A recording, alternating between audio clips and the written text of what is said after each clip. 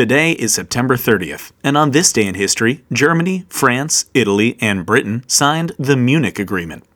World War I ended in 1918, and the next year, all the countries participating signed the Treaty of Versailles.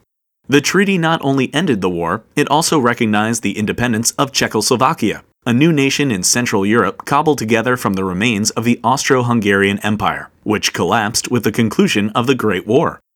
Czechoslovakia contained a variety of different cultures, including ethnic Czechs, Slovaks, Hungarians, and Germans.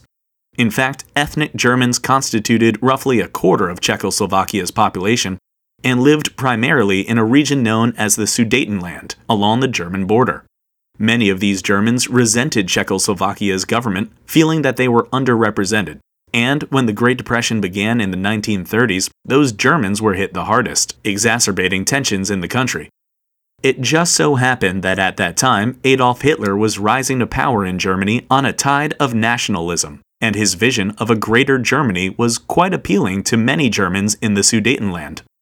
By 1938, Germany was making a comeback under the leadership of Adolf Hitler, and in order for Hitler to achieve his goal of increasing Germany's military power, he needed raw materials. So, in March of 1938, he annexed Austria, a small but materially wealthy country.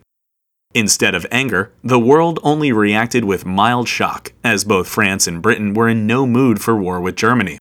But Hitler now had a taste for expansion, and calls from Germans in Czechoslovakia prompted him to turn his attention to the Sudetenland, which he argued should become a part of Germany.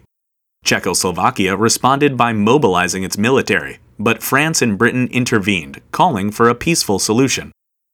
That solution was the Munich Agreement, whereby Czechoslovakia was forced to cede the Sudetenland to Germany, or face war without support from Britain and France, which believed that by appeasing Hitler with the Sudetenland, they could avoid war later.